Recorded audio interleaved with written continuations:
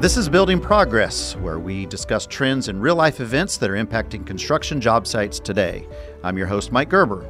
Builders Mutual is committed to the safety and overall health of our industry, and we want to tackle an issue that not only impacts the construction community, but is also taking its toll on our entire nation. We're talking about the opioid epidemic. According to the Centers for Disease Control and Prevention, also known as the CDC, opioids claim the lives of more than 130 people every day in the United States. A large portion of these deaths is due to the misuse of and addiction to commonly prescribed painkillers. So, what are prescription opioids? You may know them as Vicodin, OxyContin, and Norco, medications many of us have taken to treat injury-related or post-surgical pain. Physical pain from injury or overuse is often the norm in the construction industry, and so are pain meds. We're going to look at the impact of the opioid crisis on construction and discuss what can be done to mitigate the devastation it's leaving behind. Our guests today are Tina Hill, Director of Workers' Compensation Claims at Builders Mutual, and David Jaffe, VP Legal Advocacy with the National Association of Home Builders. David, thank you so much for joining us on this important podcast regarding the opioid crisis. NHB is partnering with organizations like the Job Site Safety Institute and Advocates for Human Potential to address this crisis head-on with an innovative approach to addressing opioid use and misuse. Why did NHB decide to focus on this issue as it relates to our industry? Mike, thanks for having me. As you noted in your opening remarks, this is an issue of great magnitude in this country. Actually, it's the leading public health crisis in the country, and it affects people across all socioeconomic groups, races, genders, and jobs.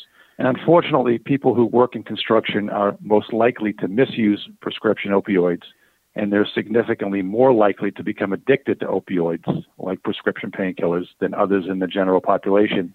And in some cases, they're 6 times more likely to die as a result of overdose.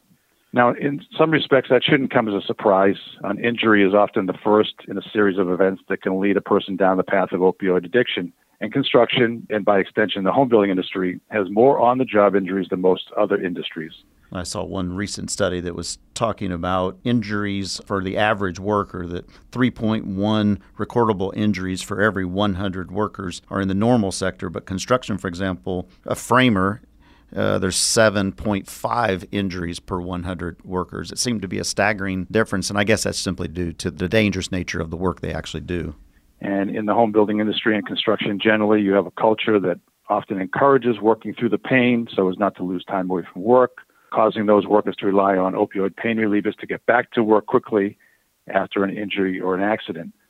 This can then lead to that cycle of dependence, misuse, and addiction to those prescription painkillers that you referenced.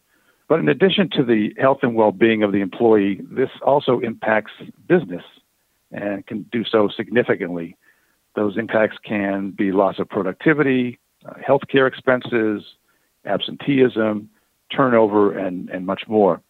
Each construction worker with an untreated substance abuse disorder costs an employer $6,800 per year in excess healthcare expenses, absenteeism, and turnover.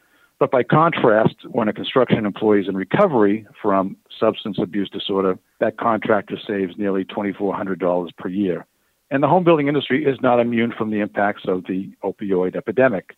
And that is why we formed our opioid working group at NHB to address these issues. Outstanding. David, you talked about the business impact, and certainly it impacts the construction industry as a whole, but I think there's a personal impact, an emotional, personal impact to this. Many of us, if not all of us, know someone who's been impacted by the opioid crisis.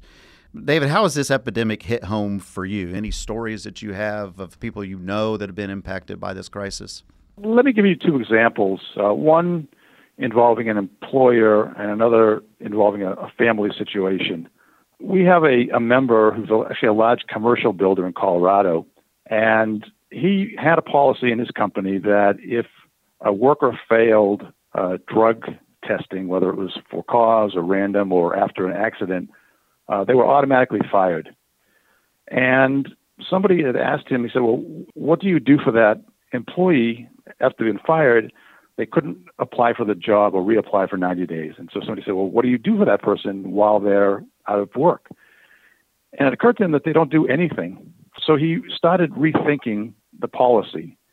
And as a result of educating himself on the opioid problem in this country, he added an employee assistance program for any employees and or families needing assistance as a result of a drug abuse. So he changed his policy, and now if a person tests positive for drugs, they have the option of entering the program or not. And if they don't choose to enter the program, their employment is terminated. But if they elect to enter the program, then he will keep them employed and make whatever accommodations are needed to ensure that they're still working, recognizing that for many people, sustaining this job is very important to their self-esteem. So I thought that was a tremendous insight into the approach to addressing the opioid issue. The other situation involves, we have a member who is an associate, and in 2005, when he had to admit that his son, who, as he says, excelled in life, was now a full-blown heroin addict by the end of his freshman year of college. This son for 10 years would enter treatment centers, 30 days, 60 days, then he'd check himself out. He'd live with family members, lie to his parents, all while continuing to use heroin. And he resulted in actually living on the street. He was homeless. And the member here, the father, was researching alternative treatments because whatever his son was in currently was not working. And he found a program in Canada that had a different approach. It was a long-term approach. And that was successful for his son. He says it saved his son's life. And his son has now been clean since 2014. The member here, the father, determined that in this country, we needed a better approach to addressing opioid abuse. And he actually developed his own program. It's an extended care drug and alcohol addiction support program. And it offers long-term support and continuing care. So those are two very different examples, but ones that kind of address the spectrum of how this issue can affect our members. Terrific stories. Thank you, David. Tina, from a claims perspective, are there any incidents that you've experienced that have impacted you or made you more aware of this issue? Sure. In claims, we deal with it, unfortunately, quite a bit. But the story that I want to tell is personal in nature. It's the first real exposure that I had and thought about the connection with the job that I do and with what happened personally. But my sister died 14 years ago from an overdose of opioids. She started out just like every claim that lands on my desk on a daily basis in that she had a back injury, went for treatment, and it didn't get any better. She tried other therapies, but they kept her on narcotics the whole entire time. And this went on for 1.5 to 2 years. And unbeknownst to my family, she had formed an addiction to the pain meds and was actually seeking them from multiple physicians and was taking them. When they said that take it every 6 hours, she was taking it every 4 hours. She was doubling up, and it eventually took a toll on her body and her heart, and she passed away from that. She left 2 kids, a husband, tons of friends, tons of 2 brothers and a sister, and her mom and dad. And I look at that compared to what I do every day, and how can we save lives so that doesn't happen to the injured workers that we deal with every day. Tina, that's certainly a tragic story, and maybe another tragic corollary is 14 years ago, we probably didn't talk about that openly. And it seems to be we may be cracking that open today in that bringing this out in the open.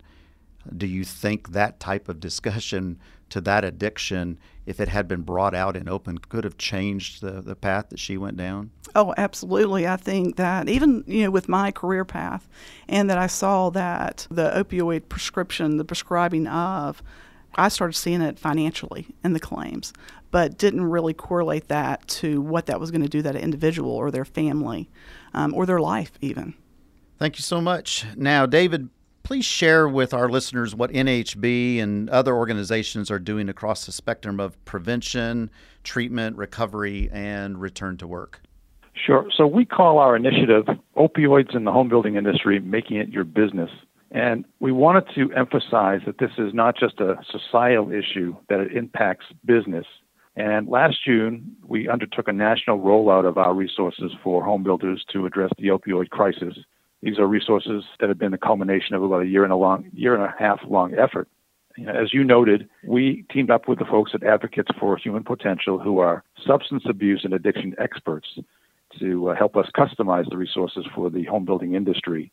And to help us develop those resources, we received a generous grant from the Job Site Safety Institute, a nonprofit dedicated to helping reduce job site accidents. From the outset, we had three goals. The first was to raise awareness within the industry. And that kind of goes to the idea that this was referred to as a silent epidemic for a long time. People didn't want to talk about it, so we thought it was so important to raise awareness. Our second goal was to educate and inform builders, employees, subcontractors, and their families. And Mike, as you know, in our industry, many times the work is being done by trade contractors who are not employees of the builder, and they may not even be members of the association, but we thought it was so important to address this issue from a broader perspective, and so we are reaching out to the trades and family members as well. And the third goal was to help these folks take action. And so to do that, we developed what we thought was an innovative and holistic approach to addressing the opioid issue and misuse. And as you noted, that there are several intervention points across the spectrum: prevention, treatment, recovery, and return to work. So we have developed supervisor training toolkits for each of those intervention points. So for example, in our prevention toolkit, we note that prevention of opioid misuse often starts before anyone actually sets foot on the work site, and that there are many touch points where you can help prevent opioid misuse and addiction among the workers and subs. The toolkit offers employers strategies such as prioritizing worksite safety to reduce injuries and accidents in the first place, providing employee education on prescription opioids, and importantly, alternatives for pain relief to reduce misuse of prescribed medications, working with workers' compensation carriers to support injured workers through policies and programs such as light-duty return to work after an injury or through a flexible paid time off plan. And then lastly, setting up a worksite overdose response program that can save a life in the case of accidental overdose. We offer a case study in each of our toolkits. We call him Mike the Roofer. And this is a hypothetical illustration of a worker who has an injury, is prescribed medication, and then progresses to opioid misuse. And it presents an example of how opioid dependency typically progresses and where a supervisor or contractor might be able to step in to prevent opioid addiction. We make this information available through a number of different resources. We know that people learn differently and like to have information in different forms. So we have handouts, we have fact sheets, we have podcasts, webinars, these toolkits. We've developed a state resource guide to help individuals quickly locate information within their state. And importantly, these materials are available not only to NHB members, but non-members alike at no cost to, again, help increase the reach of these valuable resources. It's fair to say that it's not only for employers, but for employees as well, right, David? That's correct. Employees, for instance, information on seeking alternatives to opioids, that's information for employees, things of that nature, yep. All right. Tina, how is Builders Mutual addressing this issue with customers and claimants? What can an insurance carrier, for example, do to help manage the use of opioids? Awareness is the key. Doing podcasts like this today is making the employers, other people aware that there is a crisis out there and it continues. Talk about it every chance you get. Make them aware of signs to look for. We actually just did a blog recently for confronting the opioid crisis. Again, just to bring awareness to the situation. As a carrier, we partner with various services to help manage the use of opioid medications, including those that can evaluate for inappropriate use and overuse.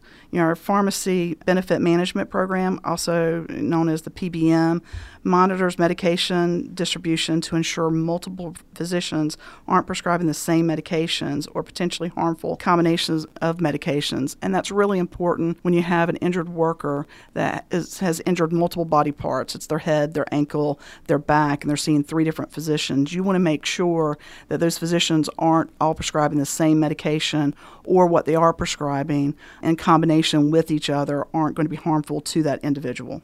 Tina, is that something that you have always been doing, or is this just in response to the crisis as it is today? So we started with the PBM at least 10 years ago.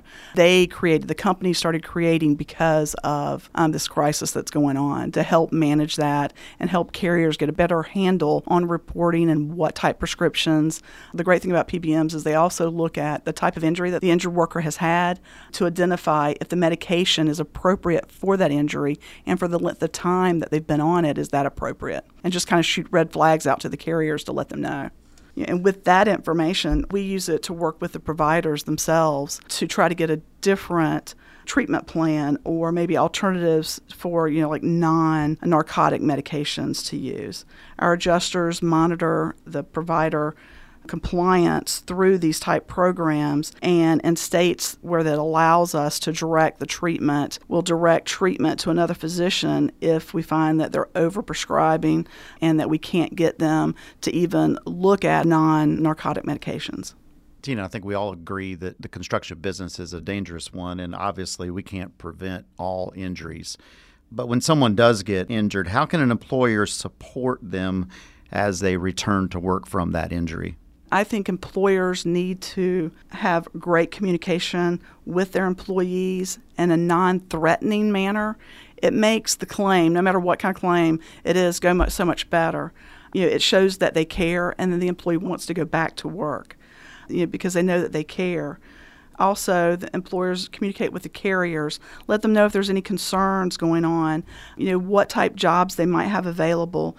As David had brought up before, the return to work programs are great. And if you think about that before an accident ever happens, you've already got that in place. But most of these injuries, especially if they're going to be out long term, if there's even a part-time work sitting at a desk, that they can go back to. It keeps them from sitting at home, getting depressed, getting used to not working, getting away from just the public and their coworkers. If you can help, just talk to the carriers about it, talk to your adjuster of the claim about it, talk to your employees about it, and what's needed for them to get back to work sooner and safer. The one thing that you do have to keep in mind still is the type work that they're doing. They may still be on narcotics. So if it's a safety issue like driving, working machinery, you've got to think that through and make sure it's addressed, that they're not on the job still using those narcotic medications that could be harmful to themselves and to the other coworkers or to the public. Do you think it's fairly common that injured workers get back on the job site in something other than light duty and that unfortunately having to treat the pain with an opioid? Oh, absolutely. We see it a lot. We have a lot of injured workers that are sometimes afraid about losing their job because it's been a great job. They've had it for a while, and they know that they're going to be replaced if they stay out too long. And so they're scared about that. And if the employers aren't helping facilitate, saying it's okay, we'll pick you up the next job, whatever, they're scared. So they're going to go back quicker, and they're probably going to be on a lot of pain medication when they go back, with the risk of hurting themselves and others. Right. By the very nature of the business, it's cyclical. It's hourly, the pressure to get back to the job. If they don't get back to the job, they don't get paid. That's very real, isn't it? That is, absolutely. All right, David, how about some positive news? Is there a silver lining to this story? Well, Mike, I think that we've kind of alluded to. I think the positive news is that there does seem to be more of a public recognition of the problem, a willingness to discuss the issue, and a trend toward a more enlightened approach to the problem, shifting the focus from stigma to an emphasis on support and care. In our research, and we're finding that there's more of an effort to talk about this in a variety of different places, newspaper stories, front page stories about the trades and unions and construction sites having stand downs where prominent officials come in and talk about the opioid problem and address the stigma issue. We've seen a lot of that. So just in this short time, so I think that's all good news. All right. Finally, a question for both of you. What's the top message you'd like employers to know regarding the crisis in our industry? And David, we'll start with you. So first, I think the message is that there is a quantifiable problem within the industry, that studies do show that people who work in construction are significantly more likely to become addicted to opioids. And second, that there are concrete steps that they can take to help address the problem. There are steps that supervisors and business owners can take to help prevent misuse of opioids in the first instance. There are strategies for identifying problems with opioids and helping employees and others identify and connect with quality treatment providers And then finally, there are many things that supervisors and business owners can do to help people recover from opioid misuse and get back to work. But before we can do that, there has to be a recognition that indeed there is a real problem in the industry. Okay, Tina, how about you? I would say that this can affect anyone, from the lowest paid employee to the CEO of a company to their family members. I read that 29% of patients prescribed opioids for chronic pain ultimately misuse them. And that doesn't mean that they're just overdosing on it. It means that, they're crushing the tablets and use them in a way that's not meant to be used. They're selling them. They're selling them to children. So that becomes an issue. The great thing that David has pointed up already is educating the management and the employees of the companies of warning signs of an employee that may be in crisis, and to talk about it, to bring it up, to let someone know. So maybe it can be addressed and that person can be helped. Tina and David, thank you so much for this valuable information and for all of your efforts on this front.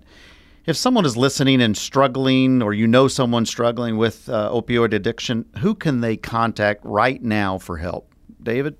Well, they can certainly visit our website at nhb.org, opioids. As I noted, we have in each state identified places within that state where somebody can reach out and get the help that they need. We also have additional resources on the site. That certainly is an immediate place to get some assistance. Tina? There's a national helpline. It's under this is Substance Abuse and Mental Health Services Administration. Their number is 1-800-662-HELP. That's 1-800-662-4357. All right. Well, thank you again, both of you, for shedding the light on this really critical issue. I think the information you brought forward will really help our listeners understand how critical it is to employers and to their employees. So we appreciate you being here. Mike, thank you for helping us get the word out. Thank you. Building Progress is a podcast from Builders Mutual. We're dedicated to protecting the construction industry through a wide range of commercial insurance products.